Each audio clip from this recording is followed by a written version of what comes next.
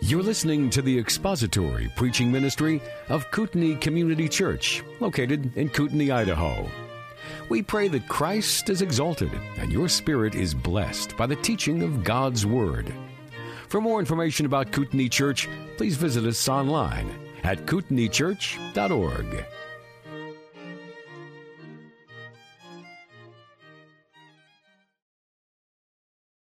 Now, if you'll turn your Bibles to the Gospel of John, chapter 7. We read together verses 14 through 24, John chapter 7. But when it was now the midst of the feast, Jesus went up into the temple and began to teach. The Jews then were astonished, saying, "How has this man become learned, having never been educated?" So Jesus answered them and said, "My teaching is not mine, but his who sent me. If anyone is willing to do his will, he will know of the teaching, whether it is of God or whether I speak from myself. He who speaks from himself seeks his own glory, but he who is seeking the glory of the one who sent him, he is true, and there is no unrighteousness in him. Did not Moses give you the law, and yet none of you carries out the law? Why do you seek to kill me?" The crowd answered, "You have a demon. Who seeks to kill you?" Jesus answered them, "I did one deed, and you all marvel. For this reason Moses has given you the circumcision, not because it's from Moses, but from the fathers, and on the Sabbath you circumcise a man. If a man receives circumcision on the Sabbath, so that the law of Moses will not be broken, are you angry with me because I made an entire man well on the Sabbath? Do not judge according to appearance, but judge with righteous judgment." Let's pray together. Our Father, it is before your word now that we come, and it is our desire and the expressed desire of our hearts that you would sanctify us by your word, and that you would show us a glimpse of our Savior and his glory today in your word. We thank you that your word is true, and that we can have confidence that it is inspired and it is authoritative, and we will willingly yield ourselves to it. We ask that you would teach us today, O Spirit of God, for the glory of the Father and the Son. We ask in his name. Amen. Well, John said something back in John chapter 2 that was sort of a very profound statement, and we have seen this illustrated in John's gospel time and again as we made our way through. It was John 2:23, when Jesus was in Jerusalem at the Passover during the feast. Many believed in his name, observing his signs which he was doing. But Jesus, on his part, was not entrusting himself to them, for, this is it, he knew all men. And because he did not need anyone to testify concerning man, for he himself knew what was in man. That's the profound statement. Jesus knew all men. And we have seen that as we've gone through John's Gospel. Jesus knew the history and the names and the heart condition of his disciples. He knew Judas and what Judas would do before he ever chose Judas to be a disciple. Jesus knew the woman at the well and her history and her past and her character and the condition of her heart. Jesus knows those whom the Father has given to him. Jesus knows those who are his own. Jesus knows his sheep and he calls them by name. He knows all men. And that's evidence even in the teaching of the Lord. Every time you read in one of the discourses, whether it's the New Birth Discourse of chapter 3, or the Divine Son Discourse of chapter 5, or the Light of the World Discourse of chapter 8, or the Bread of Life Discourse of chapter 6, anytime you read Jesus' teaching, you get this sense that his words have a way of piercing right to the heart of every issue that he addresses. He just lays bare the veneer and all of the surface stuff and all of the makeup on the surface of the issue to cut right to the heart. And he just has this way of diagnosing and seeing right past people's hearts. So he knew the heart and intentions and the desires and the mind of those who would believe on him. And he knew the hearts and the intentions of those who were hostile to him and rejected him. And Jesus has a way of, when he addresses those who are hostile to him, of exposing the darkness of their heart and the place of their true affections and their hatred and their unbelief and all that was at the root of their heart. He just lays it bare. It's a beautiful thing to see. He does it here in John chapter 7 to those who were opposing him and seeking to kill him. We found out in chapter 7, verse 1, that the Jews were seeking to kill him. In the passage that we just read here to begin with, we find out that the reason they were seeking to kill him still in chapter 7 had to do with that healing of the man at the pool back in chapter 5. And Jesus makes reference to that, making a man whole on the Sabbath. That was still at the issue for them, that he had violated that Sabbath law. And so here we are 18 months later in John chapter 7, and Jesus is dealing with the issue again. Their intentions have not changed. Their motives have not changed. And what they're desiring to do, kill him, that has not changed. They are just looking for an opportunity to do that, to kill him. And so they lay a charge at Jesus against his teaching in verse 15. When they said, "How has this man become learned, having never been educated?" And the implication was he did not get his education from one of our institutions here in Jerusalem, so he leads the people astray. That's basically what is at the heart of their issue. He's leading the people astray. And you saw up in verse 13, 12 and 13, how that was the sentiment of some in the crowd. No, he's not a good man. He's leading people astray. And the Jewish leaders kind of grabbed onto that and said, yeah, he's teaching of himself. He's teaching by his own authority. He doesn't get his authority from any school or any group or any rabbi in Jerusalem. He's never been educated under us. The implication being he speaks of his own authority. Now last week we talked about how his answer in verses 16 through 19 is really designed to get to the heart of two things that they were accusing him of. And these two things are the two marks of a false teacher. Remember those two marks of a false teacher. We actually dealt with one of them last week. We're going to deal with the second one today. There are two things that will always characterize a false teacher. Now, false teachers have other characteristics, not just two. There's a multitude of them. If you want to read about them, you can read Jude or 2 Peter. They describe the false teachers of that day and of this day. All false teachers are the same. They all have these characteristics. So false teachers have more than two. But listen, they will always have these two. These two things will always be true of any false teacher. Number one, this is one we dealt with last week. He will speak from his own authority. And number two, he will seek his own glory. He will speak from his own authority, and he will seek his own glory.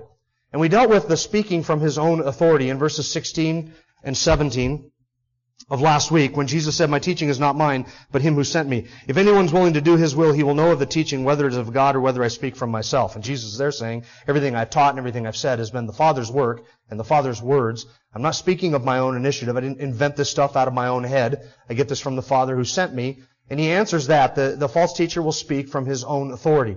And that manifests itself in a number of different ways. And just in case last week you thought that I was only describing those who appoint themselves to ministry, that's not always the case. Sometimes you can have people who speak of their own authority having been appointed by other men.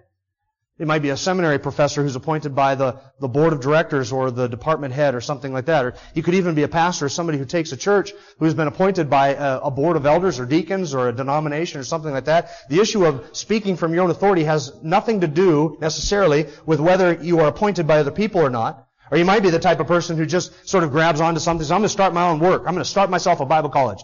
And I'm going to teach my doctrines there. Or I'm going to start myself a church. And to start my home, and then we'll grow big, and I'm going to gather around these people. It might be that type of an individual, but it could necessarily also be somebody who gets his ordination or his appointment from a group of people in authority. Speaking from your own authority has nothing to do with whether or not you appoint yourself. Listen, it has everything to do with what you do with this authority. That's the issue. You might be appointed by a board of men and yet still view yourself as over this. You can tell from a man's teaching whether he views himself as one under authority, the authority of the Word of God, an objective external standard, or whether he views himself as one in authority to pick and to choose what he teaches, and whether he really submits himself to the Word of God and feels compelled to teach the whole counsel of God, or whether or not he feels that he is in a position of authority over the Word of God, and he just uses the Word of God to advance his own agenda, his own kingdom, his own ministry. Now, he speaks from his own authority. Now, that's the first characteristic. The second is that he seeks his own glory, and Jesus answers that in verse 18. Verse 18 and 19, he who speaks from himself seeks his own glory.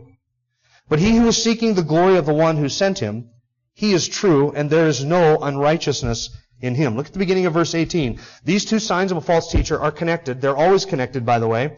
Verse 18, he who speaks from himself seeks his own glory. The one who speaks from his own authority, who views himself as someone in authority and only uses talk about God and about God's Word and God's Word to advance his own teaching, his own kingdom, his own agenda, his own glory, the person who speaks from his own authority will always seek his own glory. It's inevitable. You know why he does that? Because he or she can be a Sunday school teacher, or an elder, or a teacher, or a seminary professor. He or she does not view themselves as one under authority. He doesn't view himself as one sent by anybody.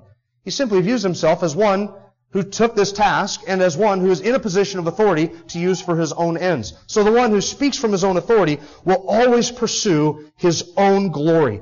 And the way that happens is, the way that manifests itself, that sin manifests itself, is so varied, and it's so many ways that you could literally spend 2 hours just listing the ways in which this happens. That men seek their own glory. They will always seek their own glory when they speak from their own authority. because they view themselves as one who is under no one greater. The person who speaks from his own authority doesn't view himself as one sent by somebody far greater.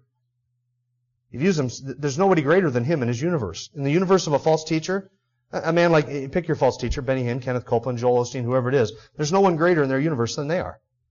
The one that sent them and the one who is sent is the same individual. They sent themselves. And so they don't view themselves as somebody who must give an account for what they teach or what they speak or what they do. They don't view themselves as one under authority. They view themselves as somebody in a position of authority who can use that authority to advance their own kingdom. And so the one who speaks from himself will always pursue his own glory. I am convinced that the individual who truly wants to pursue and seek after the glory of God will expound Scripture. That's it. That is how God is glorified. God is glorified when His people, all of us together, myself, you, the elders, the deacons, anybody in the position of leadership, Sunday school teachers, all of us, when all of us come together under the authority of Scripture and say, I am just as much under this as everybody else in this room, and you read the text of Scripture and you explain the text of Scripture, and the people of God can see the glory of God revealed in the Word of God and be drawn near to Him, that is how God is honored and glorified. But the individual who stands up and says, let me quote to you the New York Times, and let me play for you a movie clip, and I'll give you my latest thoughts on this movie clip, and let me show you the gospel according to Harry Potter. Those people are not interested in expounding Scripture, and I'll tell you what, no matter what they say, and no matter how they say it, they are not interested in the honor and glory of God. If they were, they would do the one thing that honors God in His church more than anything else, which is the explanation of the biblical text. That is how God is honored and glorified. And that is how God is glorified among His people. When His people come together and say, we will pursue the glory of God together as a people, all of us under this authority, the authority of the Word of God. And we want to see the Word of God, we want to know the Word of God, we want to hear the Word of God, we want to obey the Word of God, we want to understand this book, because in understanding this book, we understand the mind of God, and understanding the mind of God, we are able through the truth of God to know God and to glorify Him. The individual who seeks the glory of God will take the book of God, he will open it, he will read it, and he will explain it, so that people might know and understand that book.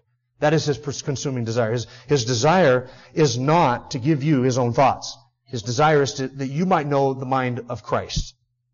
So the one who is speaking from himself is pursuing his own glory. The opposite of that is true, by the way. The one who does not seek his own glory is not speaking from his own authority. That is how you can tell if somebody is a God-sent teacher or not. You can compare the attitude expressed at the beginning of verse 18 with that of the apostles that Paul demonstrated. Paul always viewed himself as a man under authority. He was an apostle. And I would argue he was the greatest apostle, and I would argue that he is the single man in the last 2,000 years that, apart from Jesus Christ, has had a more profound impact on world history and on people's lives than any other individual who has ever lived, bar none. The only exception to that would be Jesus. So he was a man who was given the position of authority as an apostle. He wrote 2/3 of the New Testament books. He planted churches all over the Roman Empire and was almost single-handedly responsible for the spread of Christianity from Jerusalem to Rome in a little over 30 years' time.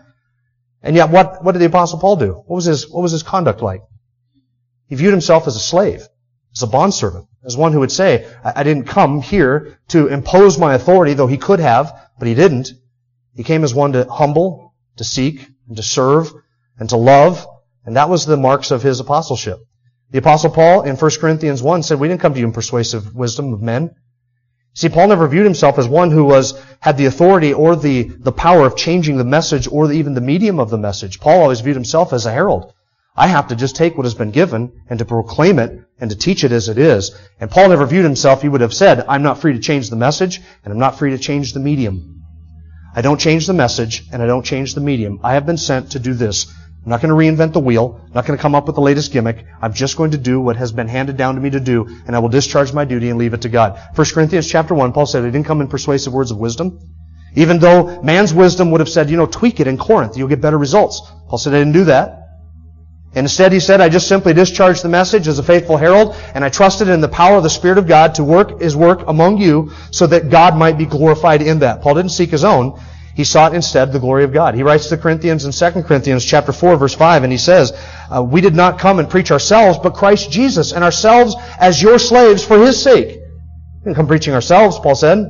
The other apostles did. The false apostles, not the other 12 apostles, but the false apostles who called themselves apostles that Paul addresses in 2 Corinthians, they preached themselves. That's what they were interested in. But Paul wasn't interested in that. He didn't speak from his own authority because he was seeking the glory of the one who sent him, and that is his Master and Savior, the Lord Jesus Christ. That was Paul's method, and that was Paul's manner. You realize that stealing glory, or taking glory from God, or seeking your own glory is one of the most heinous acts of blasphemy possible? Do you know that? You and I, and listen, let's be honest, all of us are prone and tempted by that in some way or another, to one degree or another. It might just be your desire to do something and have other people see it, and even appear humble while you're doing it for outward glory.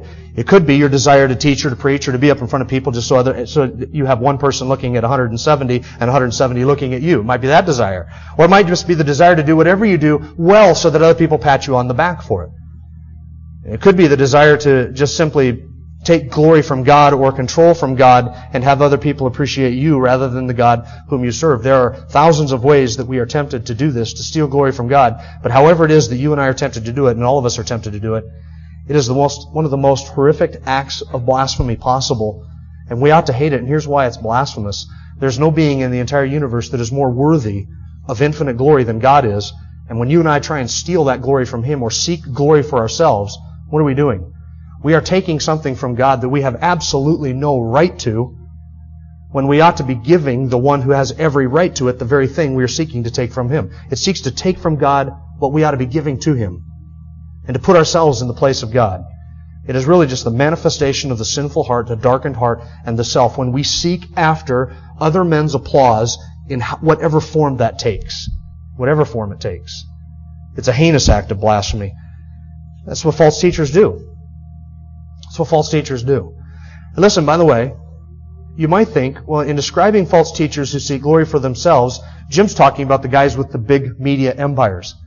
The guys on TV with the radio programs and the books and the tracts and the podcasts and the daily newsletters and the massive websites and all the influence and speaker conferences. That's who Jim's talking about, the guys with the massive media empires. Not necessarily true. It's not necessarily true. It's just as easy for somebody to seek his own glory in a church of 30 as it is in a church of 30,000. Sometimes easier. One man seeks his own glory by building his own kingdom, and it's large. Another man seeks his own glory, builds his own kingdom, and it's small. But both men are seeking their own kingdom and seeking their own glory and building their own kingdom. It can happen in a church of 30 people where the one guy is so loved and adored by everybody that he becomes the center of it, and everything he does revolves around him. That can happen. It doesn't have to be a media empire. It can be a small operation. Listen, it can be a house church with 10 people. Somebody seeking their own glory. But the one who's seeking the glory of the one who sent him, that is God, will not speak of his own authority. He will give you Scripture. He will rightly divide it. He will teach you the truth. The second mark of a false teacher is that he seeks his own glory, and that is the opposite of what Jesus did. He says at the end of verse 18, and these words really can be spoken of nobody, in the strictest sense, nobody but Jesus.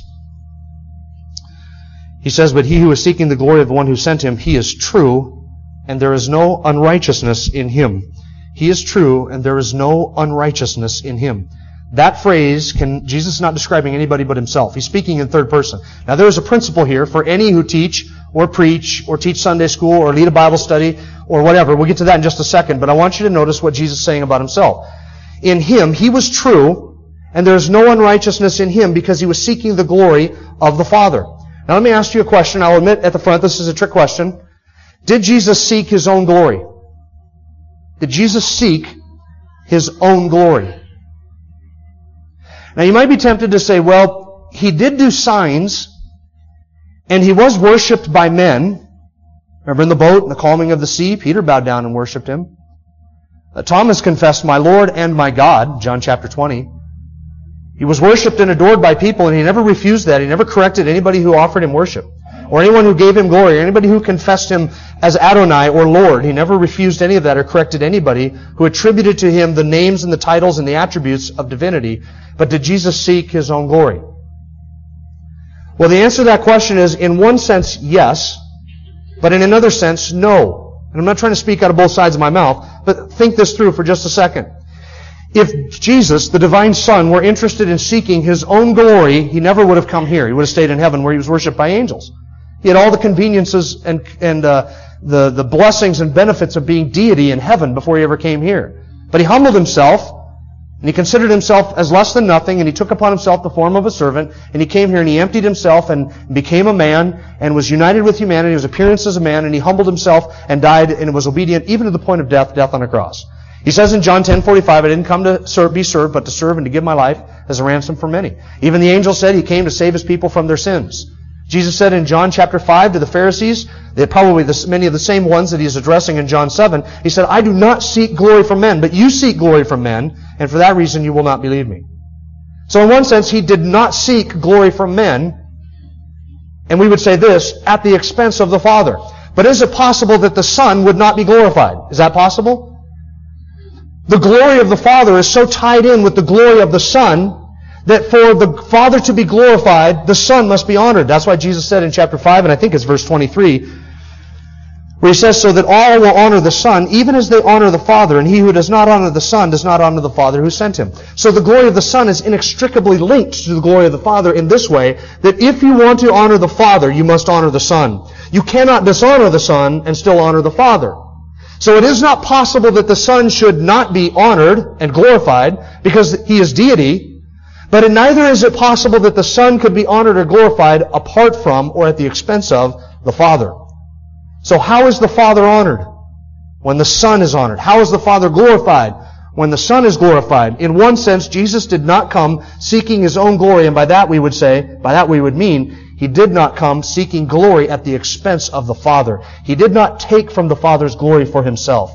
He glorified the Father and directed men to glorify the Father, knowing that in due time he would be glorified. John 17, he prayed, Father, glorify me with the glory that I had with you before the world was.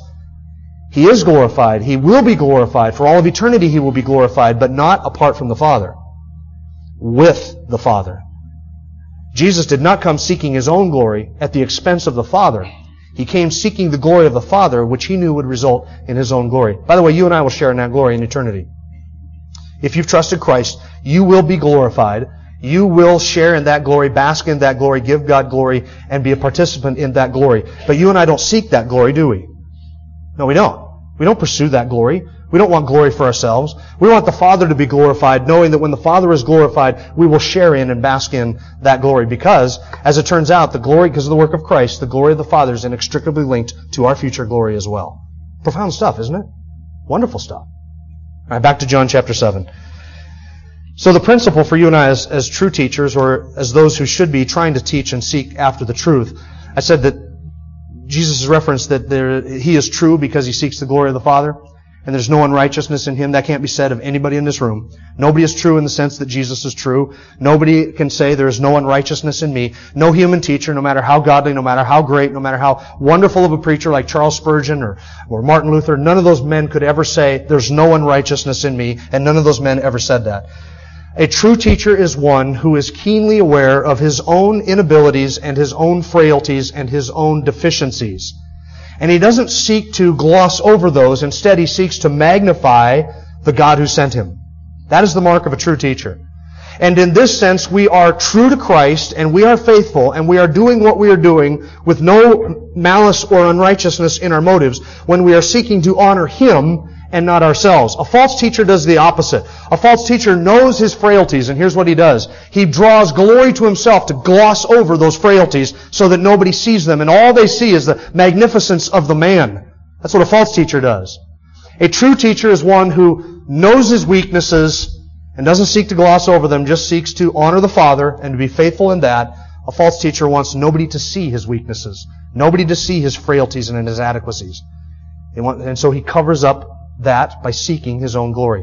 J.C. Ryle said this, he that undertakes on his own responsibility and without being sent by God to speak to men about religion will naturally seek to advance his own importance and to get honor for himself.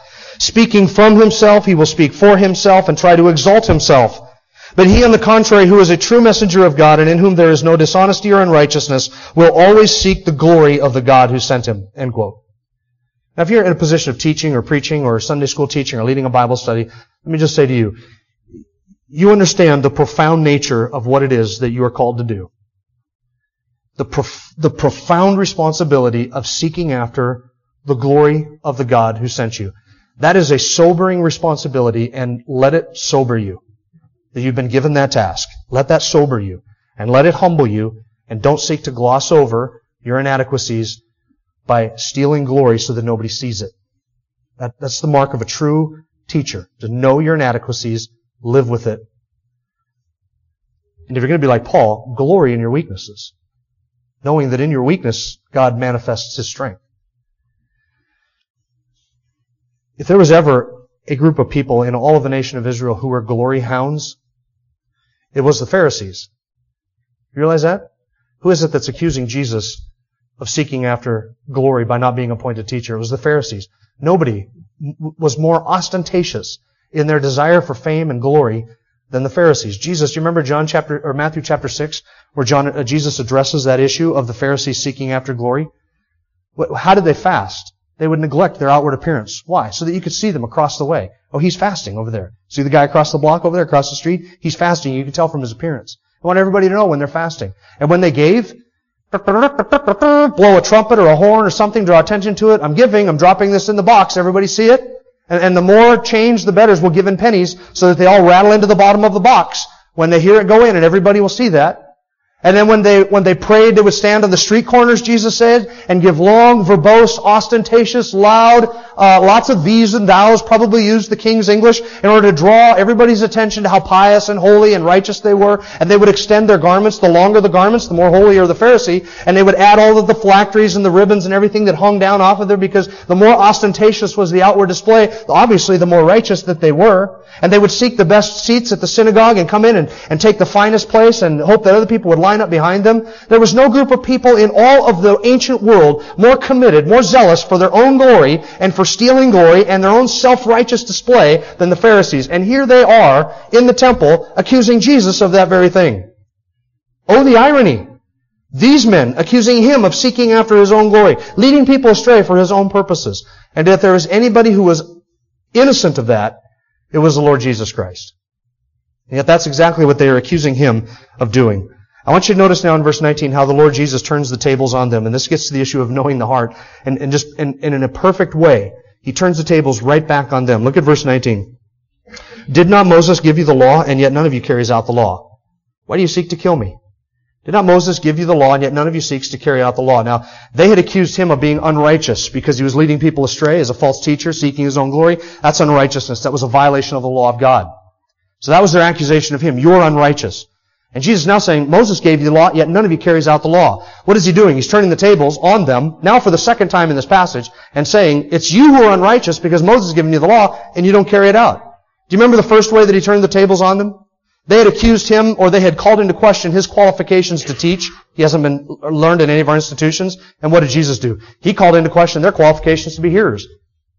Right? If your heart was obedient, you would know of the teaching, whether it is from God or not. And here for the second time, He turns the tables again. They've accused Him of unrighteousness, and right back on Him, Moses gave you the law, and yet none of you carries out the law. Unrighteousness is a violation of the law of God, is a failure to keep God's moral standard. And all men, we know this, all men are unrighteous. All of us are. We have no self-righteousness. We have no righteousness that would give us merit before the throne of God, or in our case, before God's throne at the end of time, at the end of our lives. We have piled up unrighteousness, and there is nothing that can gloss that over. We have no righteousness. But Jesus has righteousness because there's no unrighteousness in Him. And they had accused Him of being unrighteous, and He is pointing out, you have violated the law. Now there seems to be two sentences in verse 19 that don't seem to go together well at first reading.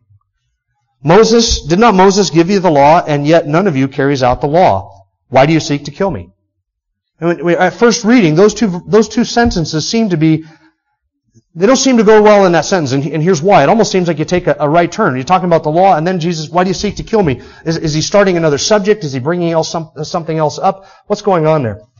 Let me suggest to you, in order to kind of catch the sense and the flow of the passage, now this is somewhat speculative, but I think if I give you a bit of an illustration, you'll be able to see how verse 19 is supposed to flow.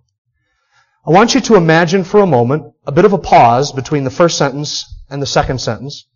And then I want you to put yourself in the minds of the Pharisaical Jews to whom Jesus was speaking. So here's how this would go in the conversation. Did not Moses give you the law, and yet none of you carries out the law? Now put yourself in the mind of a Pharisee. You are accusing us of violating the law? You who healed a man on the Sabbath and trampled all over our Sabbath traditions. You who blasphemed by calling yourself equal with God. You're accusing us of violating the law of Moses. We are Pharisees. We are priests.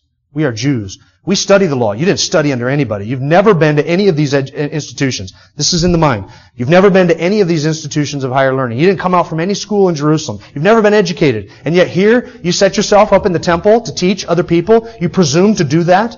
And you accuse us of violating the law. When it comes to the law of God, we could say with Saul of Tarsus, our brother over there, that when it comes to the law of God, we are blameless.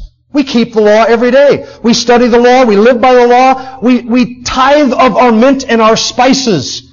We keep the minutia of the law. Every little gnat, every little jot, every little tittle, we seek to keep all of it. And you accuse us of violating the law. We never violate the law. Why do you seek to kill me?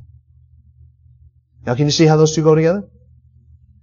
Moses gave you the law, and you don't keep it. What do you mean never keep the law?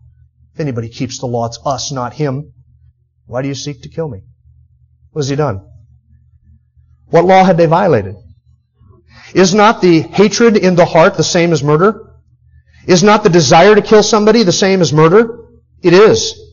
To be angry with your brother puts you in jeopardy of divine judgment because you have violated the sixth commandment, thou shalt not murder. They were plotting a murder. They were planning a murder and had been for 18 months, waiting for him to come into Jerusalem so they could seize him and kill him. What was in their heart? Hatred and murder, and they have violated the sixth commandment. And he says to him, Moses gave you the law, and you have failed to keep it, evidenced by the fact that you're seeking to kill me. Unbelievable, is it not? They could stand there and think of themselves as law keepers when they are plotting somebody's murder in violation of the sixth commandment. And that's exactly how Jesus turned the tables on them. It is you who are unrighteous because you have not kept the law of God. And the evidence of that is that you are seeking my murder. Jesus knew it back in John chapter 7 verse 1. He knew of their intention to kill him. Listen, friends, everybody in Jerusalem knew of their intention to kill him. Verse 25 is the worst kept secret in all of Jerusalem that they were wanting to kill him. So what do they do? What do you do when you got your hand caught in a cookie jar? And somebody's called you on the carpet and they've exposed your heart. What do you do? If you're self-righteous, you deny it. Not me. No. So look what they say in verse 19, or verse 20. The crowd answered, you have a demon. You are demon-possessed. Who is seeking to kill you? What was the answer to that? They were all seeking to kill him. And he's just revealed that. He knows their heart. They have been caught. They have been indicted. He has proved to them that they are violators of God's law. And what do they do with their accusation? They utter a statement that is so blasphemous and so far from the truth that it can hardly fall off of the lips of any well-meaning Christian to call him demon-possessed. You have a demon. You are possessed by a demon. Who is it that seeks to kill you? That is such a profound accusation, such a horrific accusation. We'll flesh it out next week, that accusation, and Jesus' answer to it. I want you to notice how the Lord Jesus dealt with this issue. By pointing out their unrighteousness, they have violated the law. He is pointing out to them sin, which is the most loving thing He could do, to point out to them their sin so that they might seek salvation in Him. That is His desire. But we'll save the accusation and Jesus' answer to it for next time. Let's pray together. Our Father, it is in your kindness and your grace that you have revealed to us our sin and brought us to a saving knowledge of your Son. We thank you for the glory of the Son, the divine Son, who came to this earth and did not seek his own glory, but sought your glory. And as a result of that, he is both glorified and will be glorified. And we, as being in him, will share in that divine glory. We thank you for your glorification of your Son and the part that we will get in that in eternity future. What a marvelous and awesome gospel it is that takes undeserving sinners, those who are unrighteous, and turns them into saints and to sons, and then gives us a share in that eternal inheritance. You are truly a good God, good beyond our definition, good beyond words even, to describe your kindness and your grace. And we pray, God, as those who have been given the charge of teaching or sharing your word and living our lives in acts of service and obedience before you, we pray that you would give to us hearts that do not seek our own glory, but seek only to honor the glorious Master who has sent us. May you be honored through your people and glorified as we seek to pursue your glory and tell others of that glory. In the name of your Son, amen. Thank you for listening to the latest podcast from Kootenai Church. If you'd like to learn more about Kootenai Church or to donate to our church ministry, you can do so online by visiting kootenaichurch.org. We hope you enjoyed this podcast and pray you'll join us again next time. Once again, thank you for listening.